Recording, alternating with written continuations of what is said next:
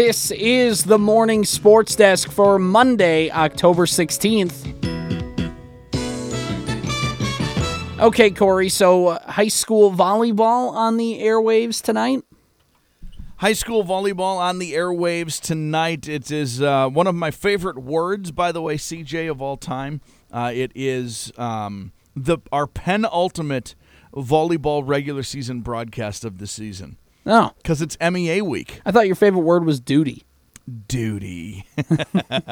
Verndale at Browerville Eagle Valley volleyball tonight. Mm-hmm. Non-conference volleyball.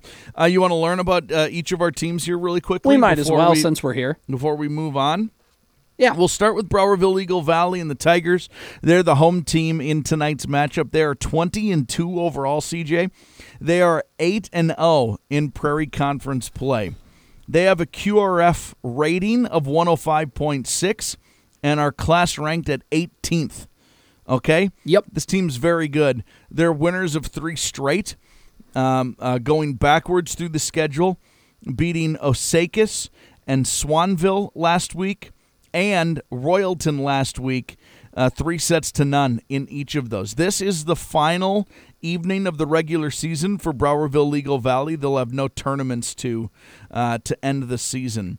They are tops in the Prairie Conference at 8-0 and that 20-2 overall record.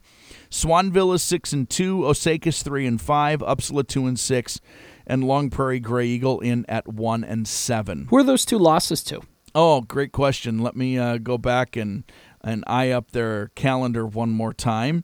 A loss to Parker's Prairie in the Parker's Prairie tournament back on September 23rd, and a loss at Nevis on October 3rd. Yeah, so pretty good overall record. And we're going to take a peek at the section standings here in just a jiffy so you have an idea of what that means and what that actually looks like. Section 5A West. Yeah, we'll get to it. I'm trying to remember how they divide up that subsection. Well, it would be impossible to remember because this is the first year they've moved to subsections. Mm-hmm. They've done pods in the past. Yes. Where they subbed the subsection. Like 4 peas in a pod. There were 4 peas in that pod, but they're away from it. Thank God. It was very ridiculous. The visiting team, Verndale Pirates, are 15-5 overall. They're 4-2 in Park Region Conference play. Their QRF rating is at 111.9, and their class rank is 11th in the state. The Verndale Pirates are won their last match, beat Monaga 3-0, lost the previous 2 matches to both Nevis and Wadena Deer Creek, losing to the Tigers 3-1 and the Wolverines 3-0. This is not the final night of the regular season. As a matter of fact, they will play Bertha Hewitt tomorrow and then play in the Underwood tournament on Thursday. So 3 nights of the regular season left for the Verndale Pirates. When you look at the Park Region Conference standings, CJ? Yeah. Wadena Deer Creek is tops there, and they're 6-0. They do not play tonight, but if I remember correctly, they'll play tomorrow evening, a matchup that we will have on the air to look ahead. But the Wolverines will wrap up another Park Region Conference title here this week. Verndale and Sebeka are second in the PRC at 4-2. Henning, New York Mills, and Bertha Hewitt are each 3-3. Monaga's 1-5. Pillager is 0-6. Now, I wanted to take a look at the Section 5A standings. I thought this was the big one here. The East standings, by the way, there's 10 teams in each subsection. Pine River Bacchus is the top team out of Section 5A East. Check out 5A West standings. Verndale is the number 1 team in the West right now. Okay, West in the West, if you will. With that 111.9 rating and a QRF rank of 11. Okay? Mm-hmm. Nevis is number 2 in the 5A West standings. They're ranked 13th and are 1.6 points behind Verndale. Browerville Eagle Valley is number 3 in the section. They're 18th in the state, according to QRF ratings. The top 3 teams in the 5A West are ranked 11, 13, and 18. On the east side, Pine River Bacchus is ranked 20th. So we are talking about a very loaded section in general. Yeah. And an even more loaded Section 5A West. Yeah, it's crazy how, just that section from top to bottom. 6 points separate the top 3 teams in the QRF rating. There are 4 teams in the section with a QRF value of over 100. Wow. Pretty insane. So remember last week when I talked about Sabika and Pine River Bacchus being the best match I will see all season up to that point? Yeah, I took your word for it, yeah. That was true, and tonight's going to probably be even better than that. Wow. This is going to be a fun one. This is going to be a really fun one. Yeah. So 7:15 pregame scheduled with a 7:30 first serve on 105.9 FM, the Superstation K106, on the Superstation K106 app, and online worldwide at wadenaradio.com. Worldwide, one word. We also have, in terms of high school sports today, Corey, it is the cross-country conference meet for the Park Region Conference today. Yep. That's going to, according to the Park Region Conference calendar, 4 o'clock is when races start here at the Whitetail Run Golf Course. Talking with Coach Mike Brunsberg of Wadena Deer Creek on our Wolverines Weekly program, that's every Saturday at 9, he said it was originally scheduled for Tuesday, but they have official timers who this was the day that would work for them, nice. And so that's why it got moved to the Monday. Said it's a lot easier to get them to come do it than it is to try and wrangle up some people who want to time and sit out in the cold. And they don't quite know exactly, they're there to help, they're there to do everything. It's a little more official, a little more on the up and up. So that's going to be a beautiful day for it. It's going to be great. It's a great day for running. So that should be a fun one over at the Whitetail Run Golf Course, and should be another good one. Last year it was up at Blueberry Pines in Monaga. This year it goes down to Wadena. Should be a good race. Speaking of another area cross-country athlete, Staples Motley runner Kiana Burton signed to run at NDSU. Wow. That announcement was made at the end of last week or this weekend, somewhere in there. She's been awesome throughout her high school career. Yeah. As is evidenced by the fact that she's going to run at NDSU. Yeah, it's a pretty good indicator. So, congratulations to her. Congrats. Okay, I've been pushing this off a little bit, Corey. Mm-hmm. What are your thoughts on the Vikings game? Because you teased me with a thought that you had, but you didn't want to talk about it until we got on the air. Yep. To mention it, so have at it. So I listened to about a little over 3/4 of that football game. And then watched the remainder of that game. Sure. Okay.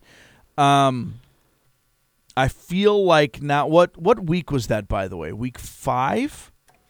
This 1, 2, 3, 4. That was week 6? This is week 6. So they're 2-4 now after their 19-13 victory over Chicago in Chicago. Real rousing victory.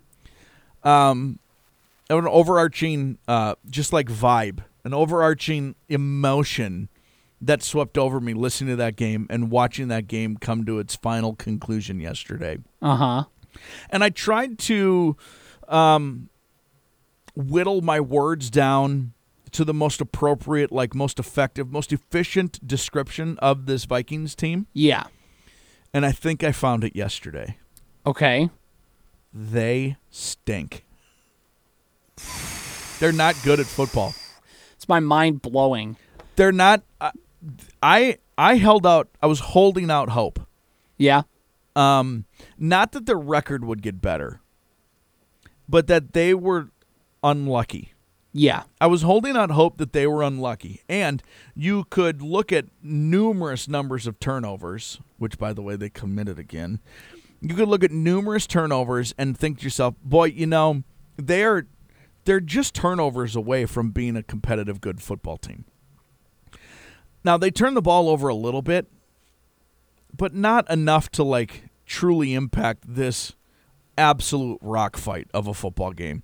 Those two teams stink. By the way, the Bears might have the quarterback of the future and some dude from Shepherd that no one's ever heard of. Anyway, the Vikings are just bad. They're just bad. They're very uninteresting. I know Jefferson is out. There's no creativity. They stink, man. This is a bad football team. It's been bad. A lot of dump-offs, a lot of checkdowns, a lot of... maybe the strategy was just, hey, we know we're going to win, so let's just get in and out. That's a stupid strategy. You had one win. If that's what they thought, then I'm even more out on them. Yeah, it's not good. Corey, I'm going to be honest with you. I fell asleep as soon as the fourth quarter started. Yeah. That game put me to sleep. Yeah. And the Vikings have 2 wins on the season. And I get it's Victory Monday. We should all be very happy. We should be, wins are wins, and I get that. But also, their only 2 wins this season are against the 2 worst teams in football. Literally. Through the first 6 weeks of the season, the Vikings teams that they have beaten have a combined 1 win. They have half a win for each of them. Yep. And now they play possibly the best team in the NFC in San Francisco on Monday night. Now Deebo Samuel's hurt. They're a little banged up. They got exposed for the first time in the Brock Purdy era. Right. This weekend. All it took was their top running back and wide receiver to leave the game due to injury. Correct. So we'll see if they... And here's the thing. People are like, well, if those guys aren't playing, maybe the defense will look better. It's like, do you actually think that, though? Do you actually think that this Vikings defense is capable of stopping people? Well, they once again only gave up 19 points. Yeah, but... You would think this Vikings offense should be able to score 3 touchdowns a game. Yeah, you think... And here's the other thing, too. I get Jefferson's out, but, the Vikings were lauded as, there's Addison, and there's Osborne, and there's Hawkinson. There's all these options. So why is it when Jefferson's out that everybody looks like they don't know how to play football? That feels like they're leaning on their best guy a little too much. Yeah. You ever watch that with some high school basketball teams where there's one really good player, Corey, and it feels like it feels like everybody's just kind of sitting there waiting for that one guy to make the play. Mm-hmm. And that's kind of what the Vikings are. It's the reverse Ewing effect. When Patrick Ewing left the Knicks and all of a sudden everybody kind of stepped up in their roles a little bit more. This is the opposite. Everybody's like, well, who's going to make the play now? Jordan Addison made some nice plays. He's a good draft pick. But he's still only a wide receiver who can only do what is the ball has to be thrown his direction. And that I didn't mean that to sound like this is a Kirk Cousins issue. I don't think it is. No, it's a little bit of everybody. It is. Kirk Cousins made some questionable throws.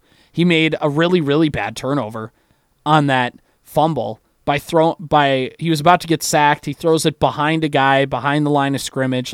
They're lucky that didn't get called for a fumble. He also had no time. Right. Once again. Yeah, but remember Dalton Risner? Rest in peace, that guy, apparently. I am considerably more mad about this Vikings win and my overarching feeling of the Vikings this season than I was about the Twins season coming to a close. They just kind of stink at football. Yeah. Which is a bummer. It's a bummer. And they're going to play Monday Night Football. They're going to get shellacked on Monday. They're going to get creamed. That game is not going to be good. It's in Minnesota. It's not going to be good. As we've learned, the U.S. Bank Stadium crowd can only take that team so far. Although the primetime games have been bad this year. The dirty little secret is Monday Night Football has had bad football for the last 5 years. Yeah, but they've changed it because they've got a good...